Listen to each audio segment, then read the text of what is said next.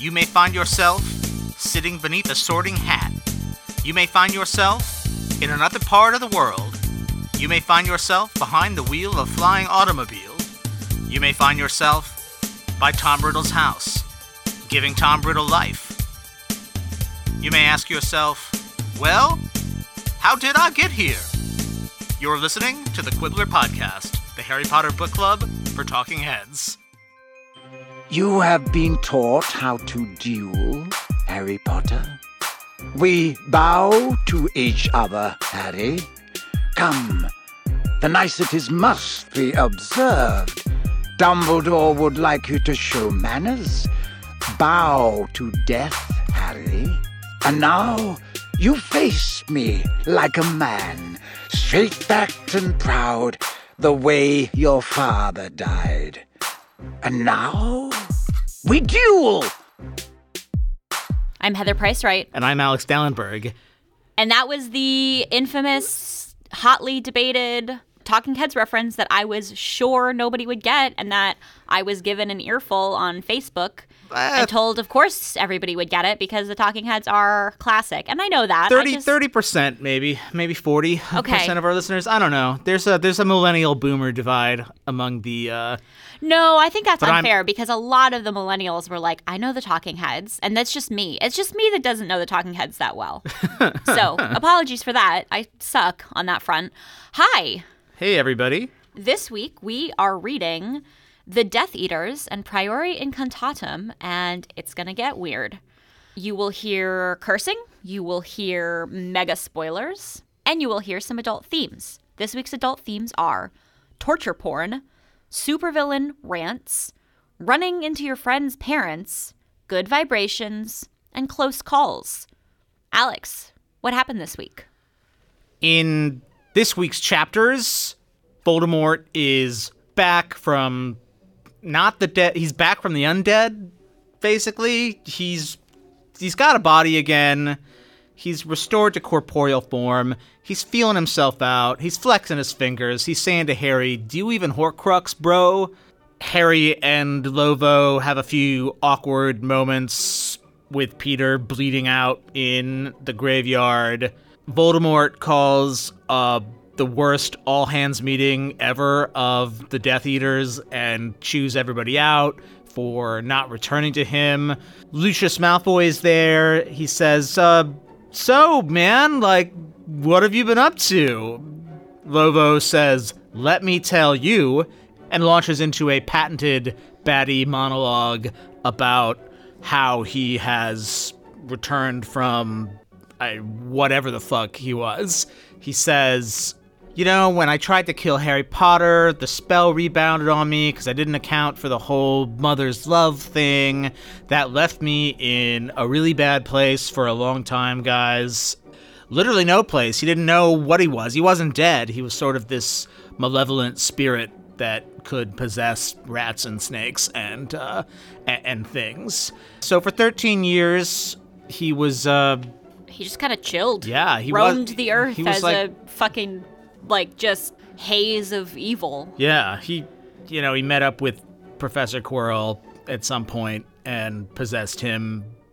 That failed spectacularly. Got to hang out in the back of his head, tried to steal a Sorcerer's Stone. Basically, we get the recap of what Lovo was up to the last 3 books. But eventually, one servant did return to him, Peter Pettigrew, which Voldy's not super grateful for. He's like, you only did it because you had to, even though I had no other options. I mean, Peter's not getting really his due here, I think, we're not thankful to Peter, but, you know, he's got a point when he says, hey, man, I had your back, or lack of back, when I had whatever you were. I had whatever it was you had instead of a back. Yeah. So Peter, with help from some rats, relocated Voldemort in the forests of Albania. Why he decided to go to Albania, I'm not sure. Using Peter's help, he was able to regain like an almost human form, i.e. disgusting monster baby. Or is that EG? Is it IG or EG? I.e. Yeah, i.e. disgusting monster baby fed with unicorn blood and snake milk, courtesy of Nagini. Peter Pettigrew got hungry one night and decided to go to, like, the Albanian Motel 6 or whatever, where he ran into Bertha Jorkins, kidnapped Bertha Jorkins, took her to Lord Voldemort. Actually, didn't even kidnap her, really. He was like, let's go for a walk. And Bertha was like, all right, missing person who is part of this murder scheme, I will go on a walk with you. Poor Bertha. Bertha's an idiot. Yeah, she took Bertha took Bertha to Voldemort, who then extracted critical information about an unnamed faithful Death Eater who could help him get to Harry Potter, because he needed Harry Potter for the crazy potion that we just witnessed in the last episode of the Quibbler podcast. Yeah, so the Death Eaters are like, cool, we've just been sneering at people and having, occasionally throw a little rally, but we haven't been up to much. Voldemort tortures a few. Anyway, to make a long story even longer, Voldemort can touch Harry now because he got his blood, which imparts the magic protection to himself too, so now he can, like, do whatever the fuck he wants to Harry. So he says, Harry, we're gonna have a duel. The only rule of dueling is that you bow in the wizarding world, basically. There might be other rules. I'm not sure. So Lord Voldemort's like, I'm gonna prove to you all now that Harry Potter is not stronger than me. They have a duel. Voldemort says to bow. Harry's like, I'm not bowing to you. Voldemort makes him bow. He then proceeds to use the Cruciatus Curse on him, and then the Imperius Curse to try to get him to beg for mercy, basically, which Harry successfully resists. This gets Voldemort real fucking pissed off, and he's like, let's finish this. Harry ducks the next Cruciatus Curse behind a gravestone, resolves to go down fighting, just like his dad, comes out, thinks of the only spell he knows for dueling, Expelliarmust've. At the exact same moment, Voldemort casts the Killing Curse, but instead of killing Harry, their wands are linked by this crazy golden light. There's Phoenix Song, there's like a super insane laser light show. They're imprisoned in a cage of light. There's some kind of bead that's like going along this light cord between the wands. All the Death Eaters are really... Did you say bee or bead? Bean. Oh. Bead. There's like this bead that's like kind of sliding along the cord of light between them. They're in a laser cage. All the Death Eaters are like shouting and really fucking confused, as is the reader. They're levitated off the ground and put onto a better area for this super insane climax. Both of their wands are getting really hot and shaking super hard as they like hold on to them. So there's some more, there's a lot of Harry was holding his like white hot wand and it was like shaking so hard that he barely thought he could hold on. There's a lot of that. Ugh. So Voldemort and Harry cross swords.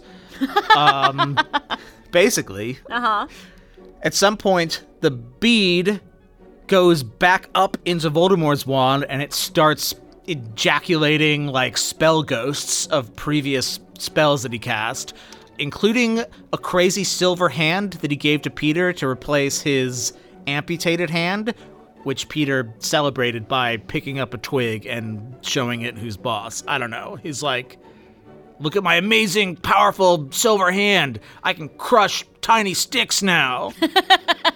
It's like the most lame Peter thing you could do. It's like, dude, go to a gravestone and, like, crush the rock or something. He just picks up a twig? Anyway, there's a spell ghost of the hand. Then Cedric pops out, kind of like, not like quite Cedric, but sort of a gray, solid, wispy. It's like solid but gray. I don't know. It's like the shade of Cedric. Cloud Cedric. Yeah, it's Cloud. There's Cloud Cedric. Then there's Cloud Frank Bryce. There's Cloud Bertha Jorkins. And then, his motherfucking mom comes out of the wand, and then, his motherfucking dad to help him fight off Lord Voldemort. And they're like, look, don't break the chain until we say we can hold Voldemort off for a few seconds while you get to the port key and get your ass back to Hogwarts. Harry's like, okay, I understand. Against all odds, I understand.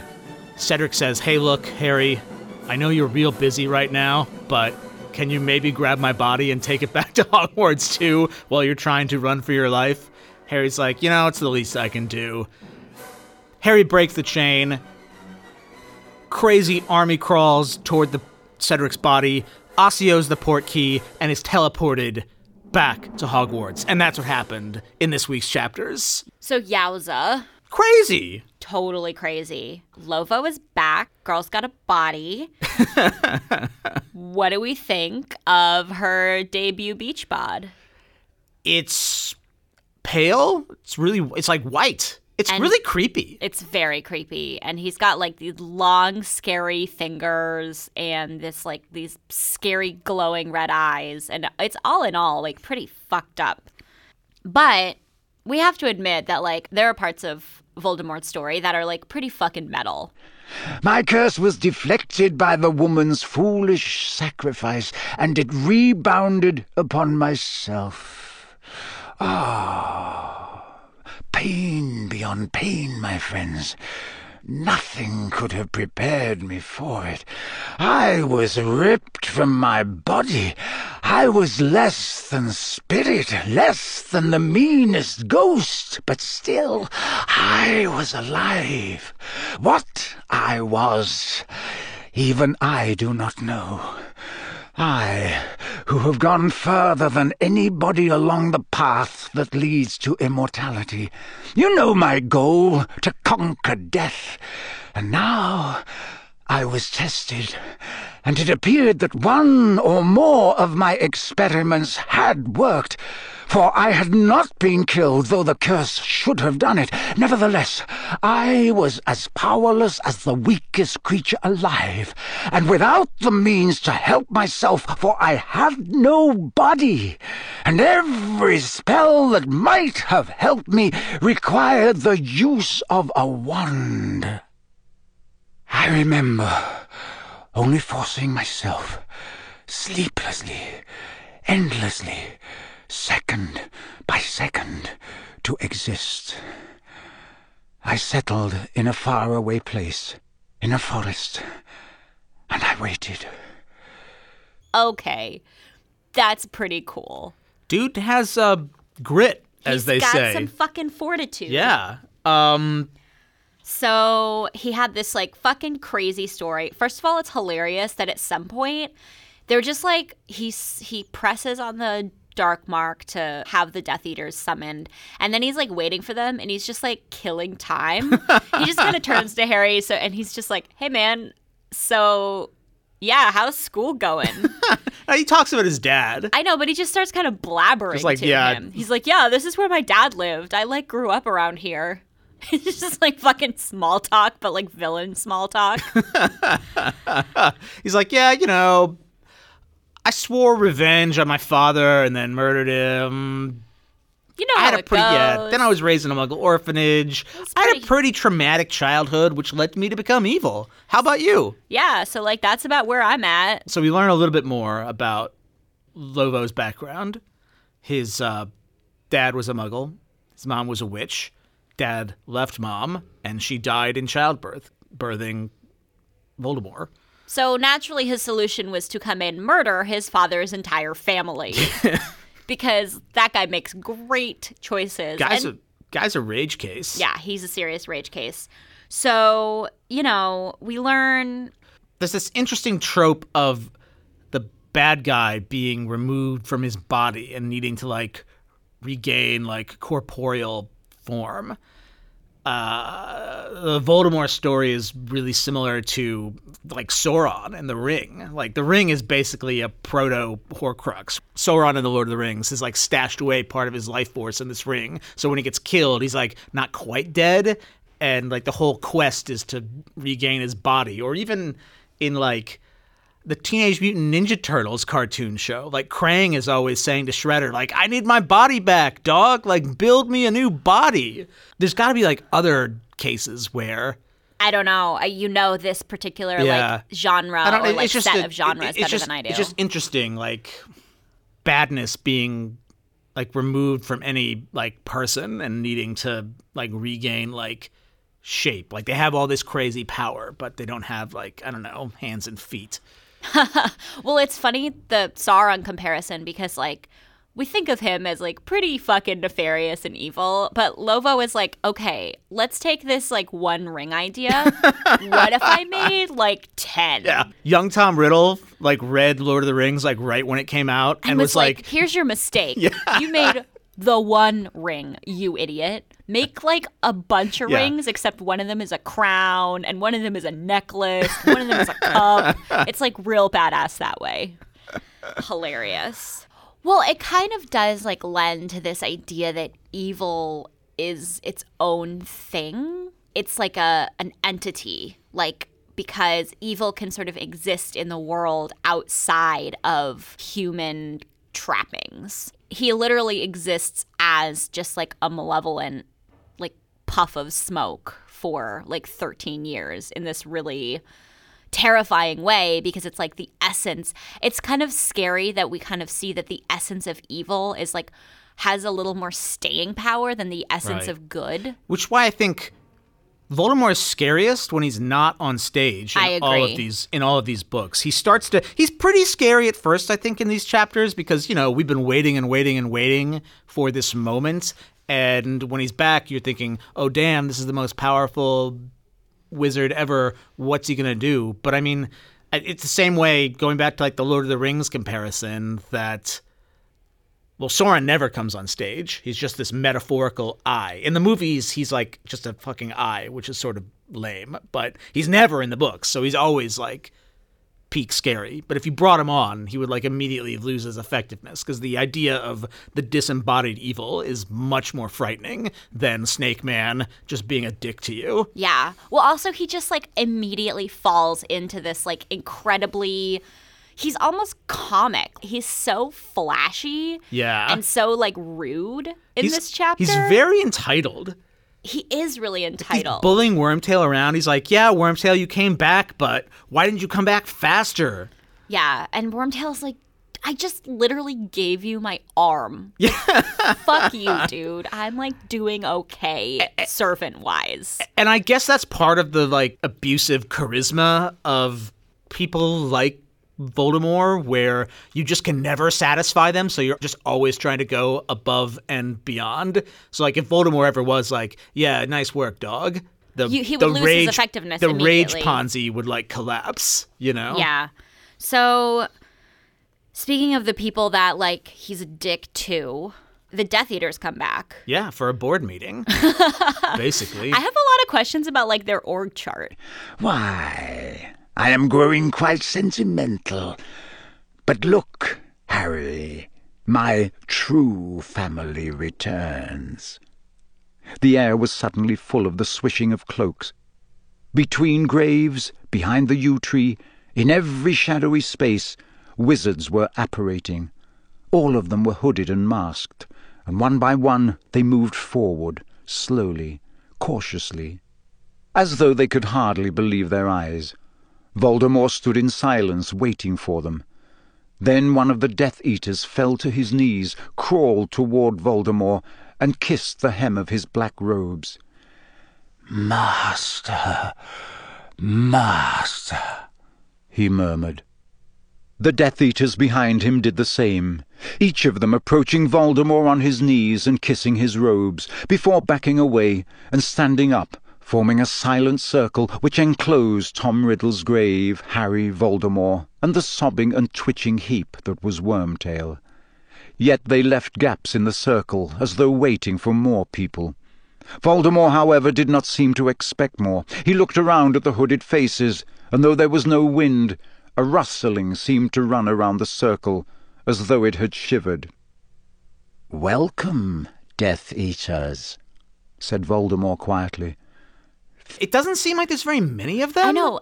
You've given the impression that it's a circle of 10. And with maybe 10 spaces missing for ones that are gone. So are these just the higher ups? Because I thought the Death Eaters are kind of this mass movement. I did too. I guess this must be kind of the Grand Wizard Literally, level. This is the senior leadership team of the Death Eater organization. It's not everyone. Overall, they're fucking lame, right?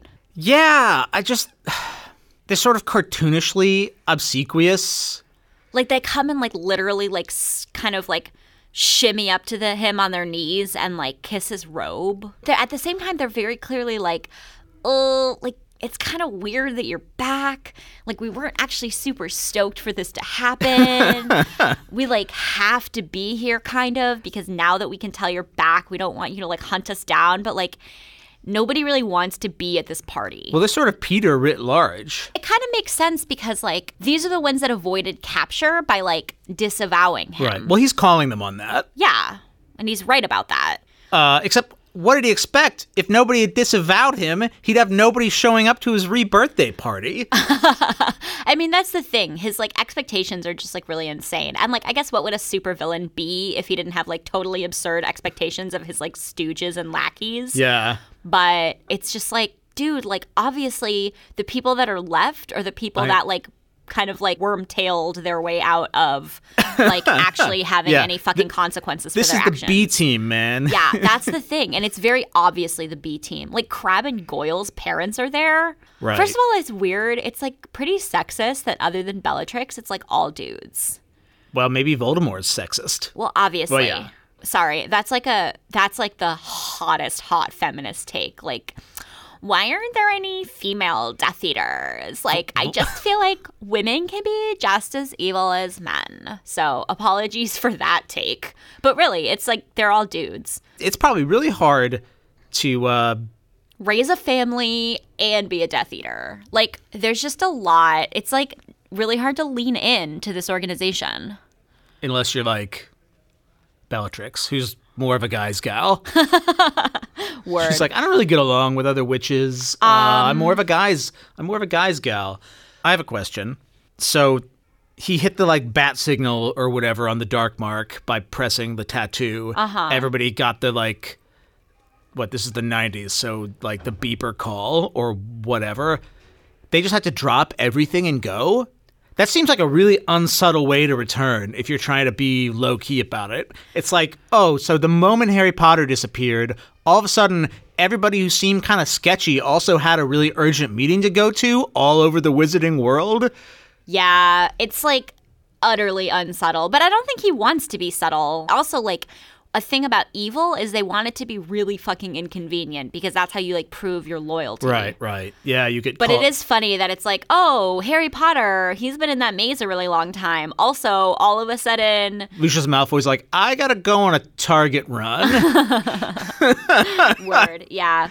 So Lucius Malfoy's there. That's pretty scary. Just to be oh yeah, no, that bully, there's his dad. And we learn that he was in fact in charge of the Death Eater March at the World Cup. Well, in charge is pushing it. He orchestrated it sort of for funsies. Yeah. He wasn't the fucking Grand Marshal of a planned parade. I do like that Voldemort kind of immediately ribs him for just the essential lameness that seems to be the hallmark of all the Malfoys. He's I guess this was fun. Yeah, he was that looked like fun. Couldn't you have maybe been working toward getting me a body? Yeah, come on, bro. McNair is there, and they have a really weird exchange. McNair, as we remember, was the executioner in Buckbeak's case. Voldemort says, so I hear you're killing animals for the ministry now. I'm going to find you better stuff to kill. And McNair's yeah, thank you, master.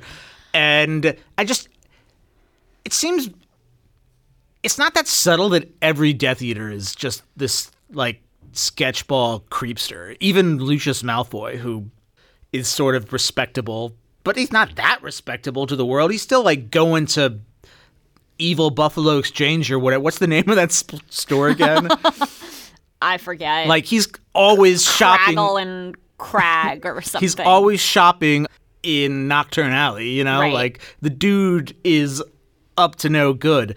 McNair, I'm assuming people had suspicions that he was a Death Eater. Lord Voldemort fell. He's like, well, damn, I guess I better get myself a real job now.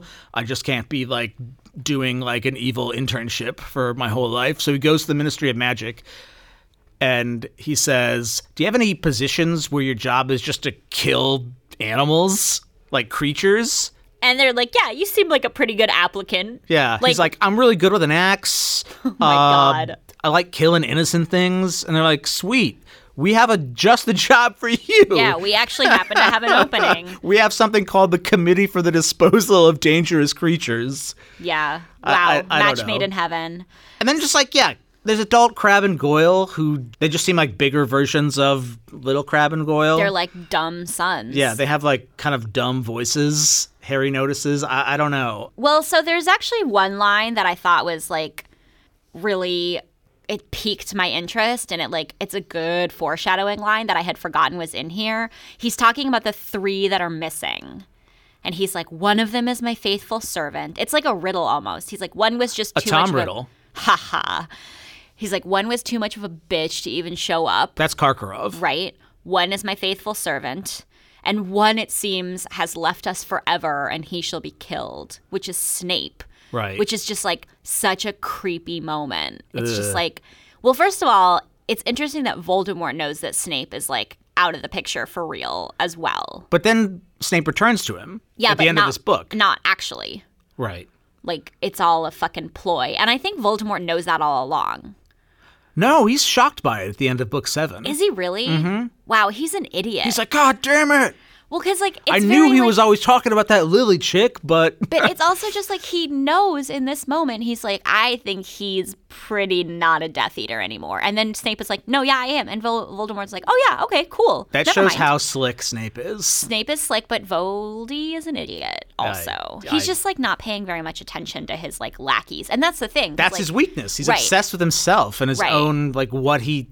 It's he's- all about Voldemort's thing. And he's not paying attention to what the rest of them are doing. So, like, a lot of the rest of them are, like, fucking up. And he's just, like, or, like, you know, undercover, as in Snape's case. And he's just, like, not really noticing, like, the fairly obvious signs that, like, Snape is, like, definitely still on Dumbledore's side, at least to some extent.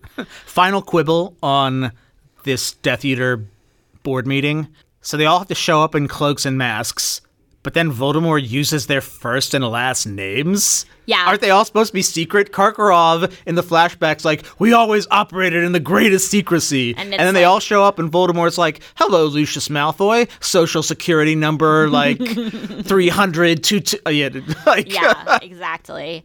In this scene, it's just hard to see, like, what they see in him.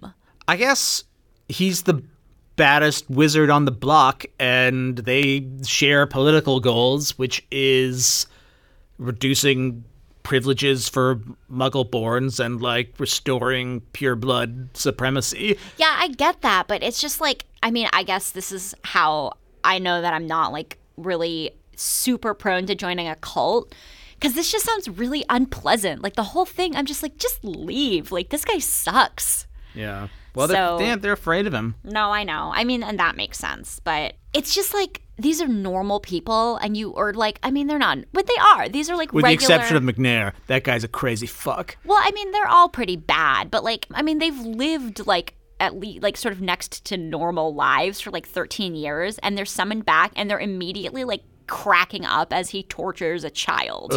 Yeah. It's just like, I don't know. It's just how do you like make that transition so fast into your old like abject evil like self? It's just like, I don't know, fucked. man. Also, you got to look at yourself and think, I am laughing my ass off as a kid is like wand boarded or whatever. yeah. Like, what are my choices? Yeah, I should re-examine my life. But they all might be laughing because the guy next to them is laughing. Yeah. So that's sort of cultish behavior. That's the deal. You know? So peer speaking- pressure. Yeah, so speaking of the kid that they're laughing at the torture of, Harry is so fucking badass in these chapters. Yeah, he endures successively all 3 unforgivable curses. Of course, the killing curse doesn't hit him because magic. Yeah, but even the trauma of having the killing curse like whooshing toward you is enough to make you like give up and just be like, yeah, fucking kill me. I just can't do this anymore. I mean, he gets fucking crucioed. And he's like, he comes out of it like still pretty clear-eyed and like clear-headed. Like, he doesn't let it, like, stop him from, like, figuring out what the fuck to do next. And then it's actually a really awesome scene when he resists the Imperious Curse. I love that part. Voldemort is clearly, like, truly shaken. And the Death Eaters, too. They stop laughing. Right. When they're like, oh, fuck. They're like, wow, this kid might be for real. Yeah, like, most powerful wizard ever is casting an unforgivable curse. And Harry's like, I shan't, but thanks. No, I'm good. It's crazy.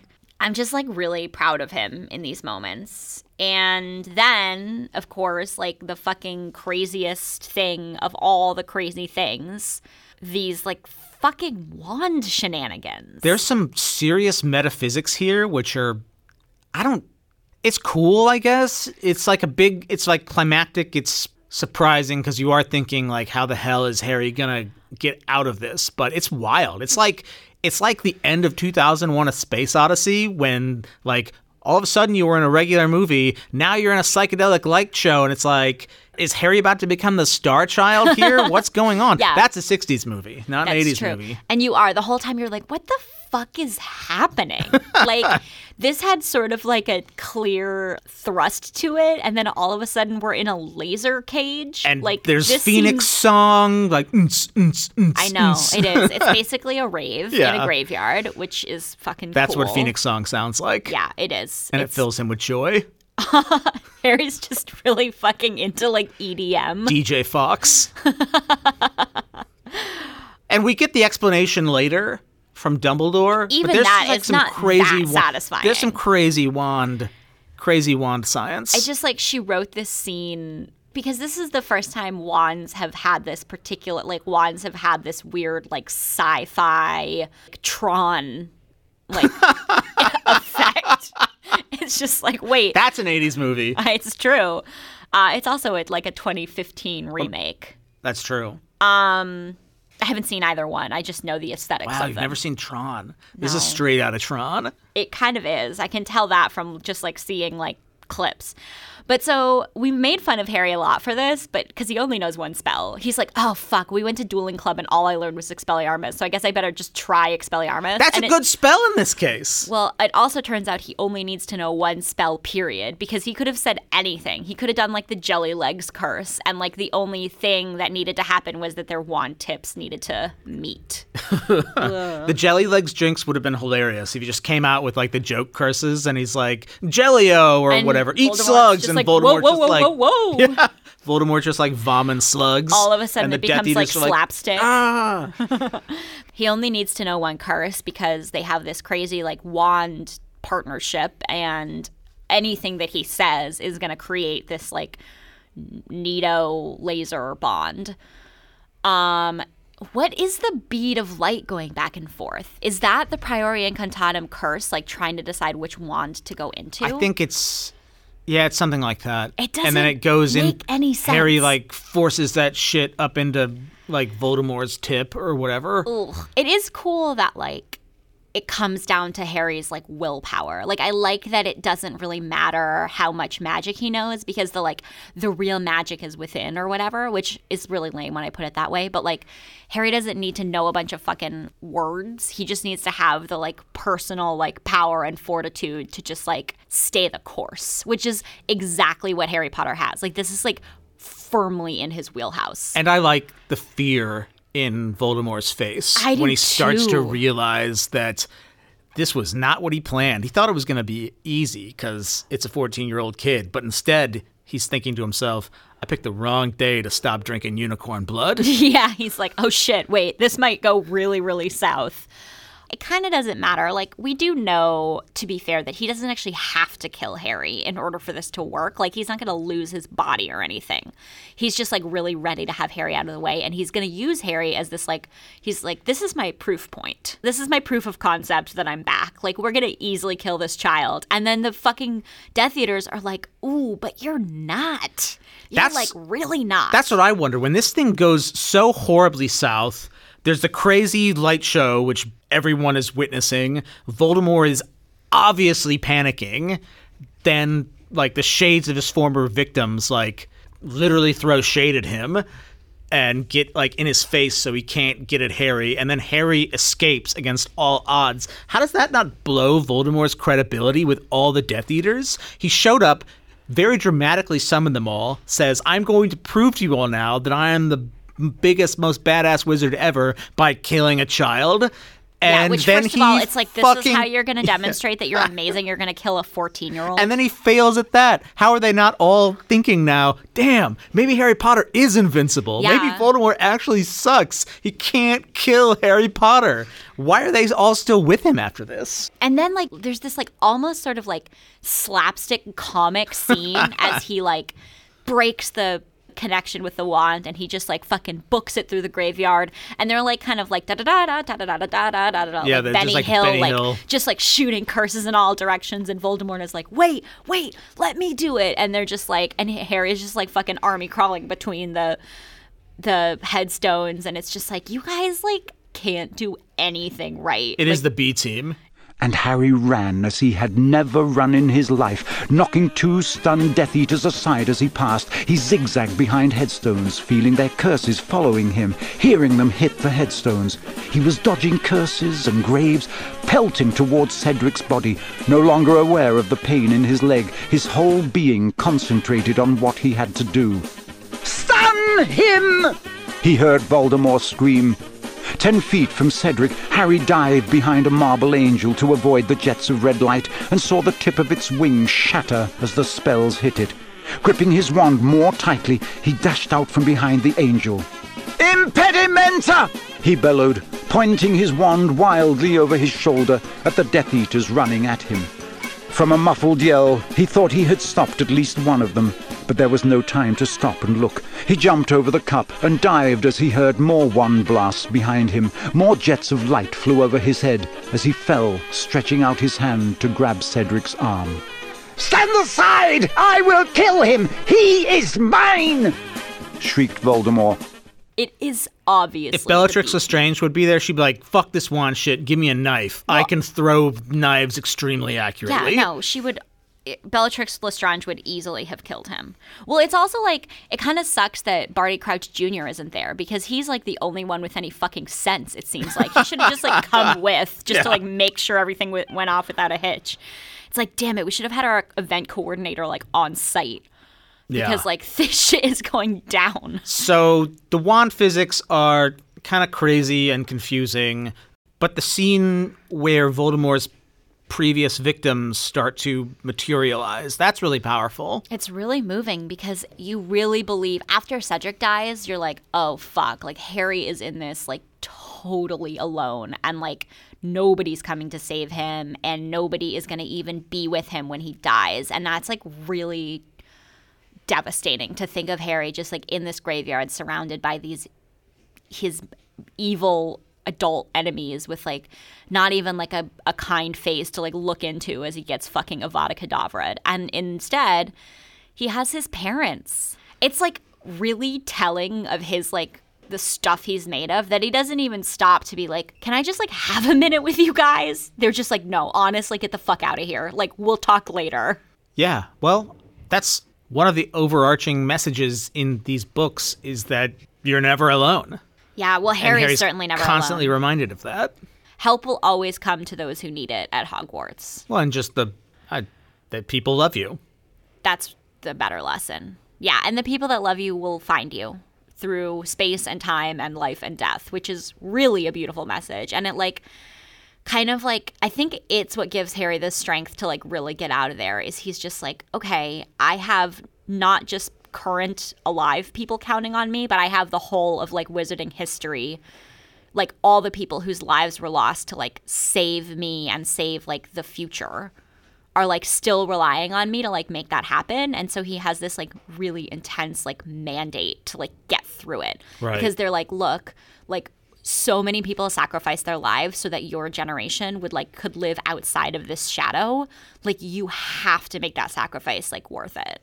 I think that's like what he's seeing. He's like watching all these people who sacrificed their lives for him. like including Cedric, and having to just be like, this cannot be in vain. Who's your unsung hero? My unsung hero is motherfucking Frank Bryce. More screams of pain from the wand, and then something else emerged from its tip.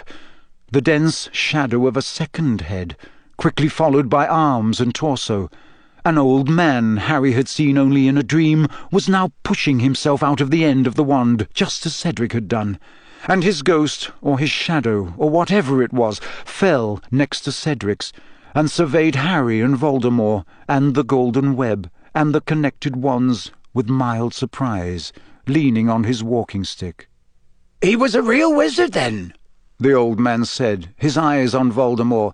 "Killed me, that one did. You fight him, boy." I love this guy. He shows up. He's like, well, I guess I'm a spell ghost now. I'm down with that. Fuck you, Lord Voldemort. He's like he's like, oh, this is the guy that killed me. Hey, kid, give him hell. Yeah. I guess he was a wizard. I'm a spell ghost. He's leaning on his cane. One thing, it describes they're whispering encouragement to Harry as they circle Harry and Voldemort, and then they're hissing things Harry can't hear at Voldemort. What are they saying? Are they like, hey, bada, bada, bada, hey, wizard, wizard, wizard, yeah, spell wizard, cast that spell wizard, to quote the Brian Regan joke? Yeah, they're very like, I love the idea that they're just heckling him. Frank Bryce is like a baseball fan, or like a cricket fan, I guess, and he's just like, he's heckling. Football, I suppose. Yeah. Yeah, you know he was in the war, you know he's got some salty he's just language. Like, he's who like, ate all the pie? you wanker. I love it. Mine are the rat friends that Peter Pettigrew makes, because these poor guys, they're just like innocent rats who are like, hey man, do not go into that forest. There's some fucked up shadow that keeps occupying us and then draining us of our life force. And then Peter Pettigrew is like, thanks, I guess I won't go in there, psych. But these poor rats are just like trying to live their little rat lives and like trying to like give each other like a friendly heads up. Yeah, it's a tip. It's like, pro tip, don't go into the scary dark nook in the forest. So I guess being an animagus does allow you to talk to animals. It wasn't clear to me that Crookshanks and Sirius were having, like, conversations, but I guess they were. Maybe it's more of, like, a baseline understanding, and it's less, like... No, I think it's, they're like, speaking in, conversations. like, rat sentences. Well, that makes Parseltongue, like, sort of less impressive. Well, Parseltongue is only impressive because it's, like, evil talking to animals. Right. Like... And you're not an animal yourself. No, exactly. You're talking to them as a human. Okay. So you can't just... You have to become a rat to speak rat. Because, you know, like Professor McGonagall can, like, communicate with other cats.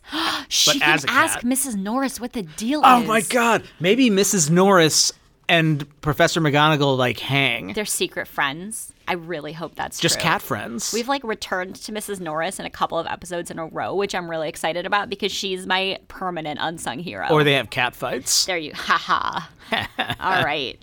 This week's episode is brought to you by the Expelliarmust've curse. Is it a curse? A charm? It's a charm. The Expelliarmust've spell. The multi-tool of spells. The audiobook clips that you heard are courtesy of Penguin Random House Audio. They are from Jim Dale's performance of Harry Potter and the Goblet of Fire. Please rate, review, and subscribe to this podcast wherever you get your podcasts. We would love it if you would leave us 5 stars and some nice, sweet little comments on Apple Podcasts, if you would be so kind. Please also go and tell a friend or loved one or, you know, someone you feel kind of ambivalent about, or even an enemy who is a Harry Potter fan about this great podcast, and maybe you will mend fences because they will be so grateful that you told them to listen to the Quibbler. Bringing people together through Harry Potter. Exactly. That's what it does best. We are on the socials. You can find us at Quibbler Podcast, various places. You can email us at quibblerpodcast@gmail.com. Yeah, that's where to find us. Next week, we're reading just one chapter, but it's a doozy. We will be reading Veritaserum. So, see you then. Hope you can handle the truth. Thanks, amigos.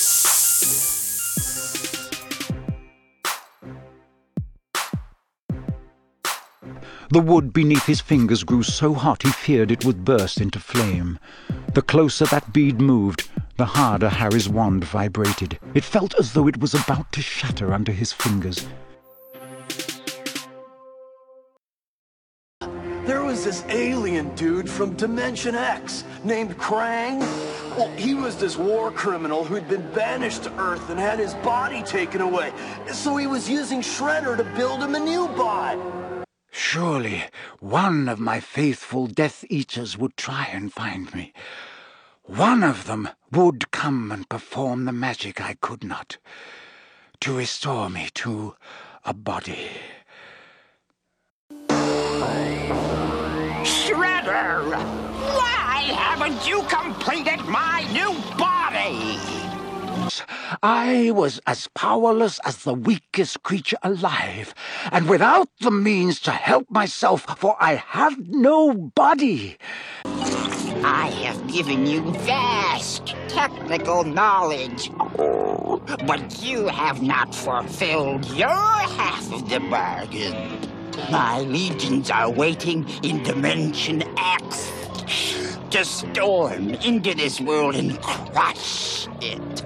All I lack is a body which you have failed to provide for me.